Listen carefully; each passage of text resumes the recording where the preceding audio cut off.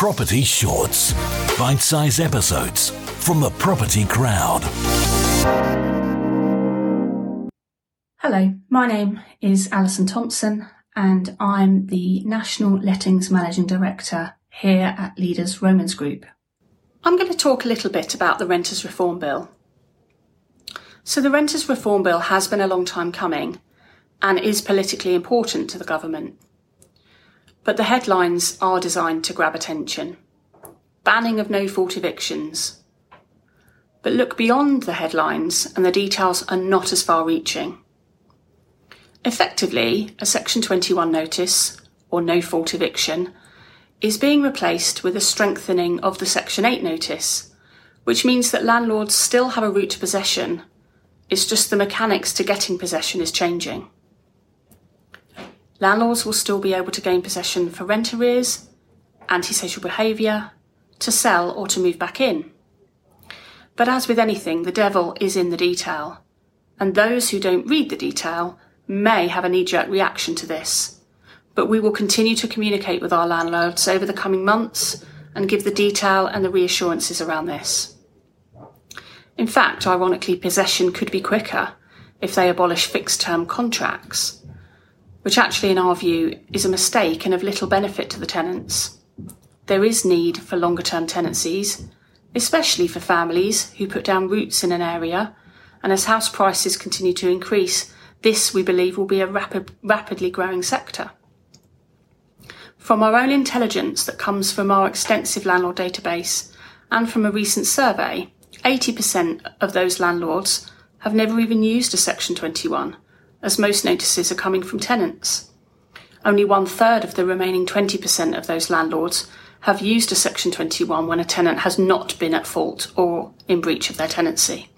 So the intention of the bill, I think, is to protect tenants from unfair eviction in response to perhaps ongoing maintenance requests, properties not being kept up to standard. So rather than dealing with this, some landlords just remove the problem by serving a Section 21 to evict their tenants.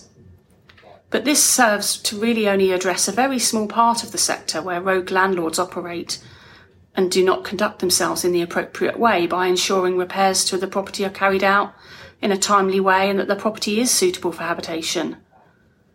The majority of professional landlords in the private rented sector look after their properties and therefore their tenants.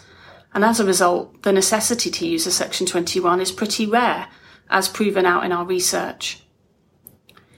So I think the main concerns following the speculation since the Renters Reform Bill publication was out in the media, it will be all around the confidence to regain possession of a property as quickly as possible.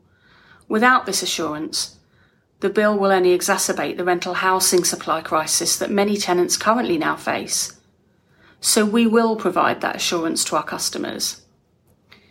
We also welcome the pledge in the bill to ensure that landlords can recover the properties from antisocial behaviour and for failing to pay rent. We're also for further regulation and professionalisation of the sector and some of the other aspects of the bill, such as the landlord register, decent home standards and rules around options to have pets. As the bill works its way through the various stages in Parliament, we will keep you posted.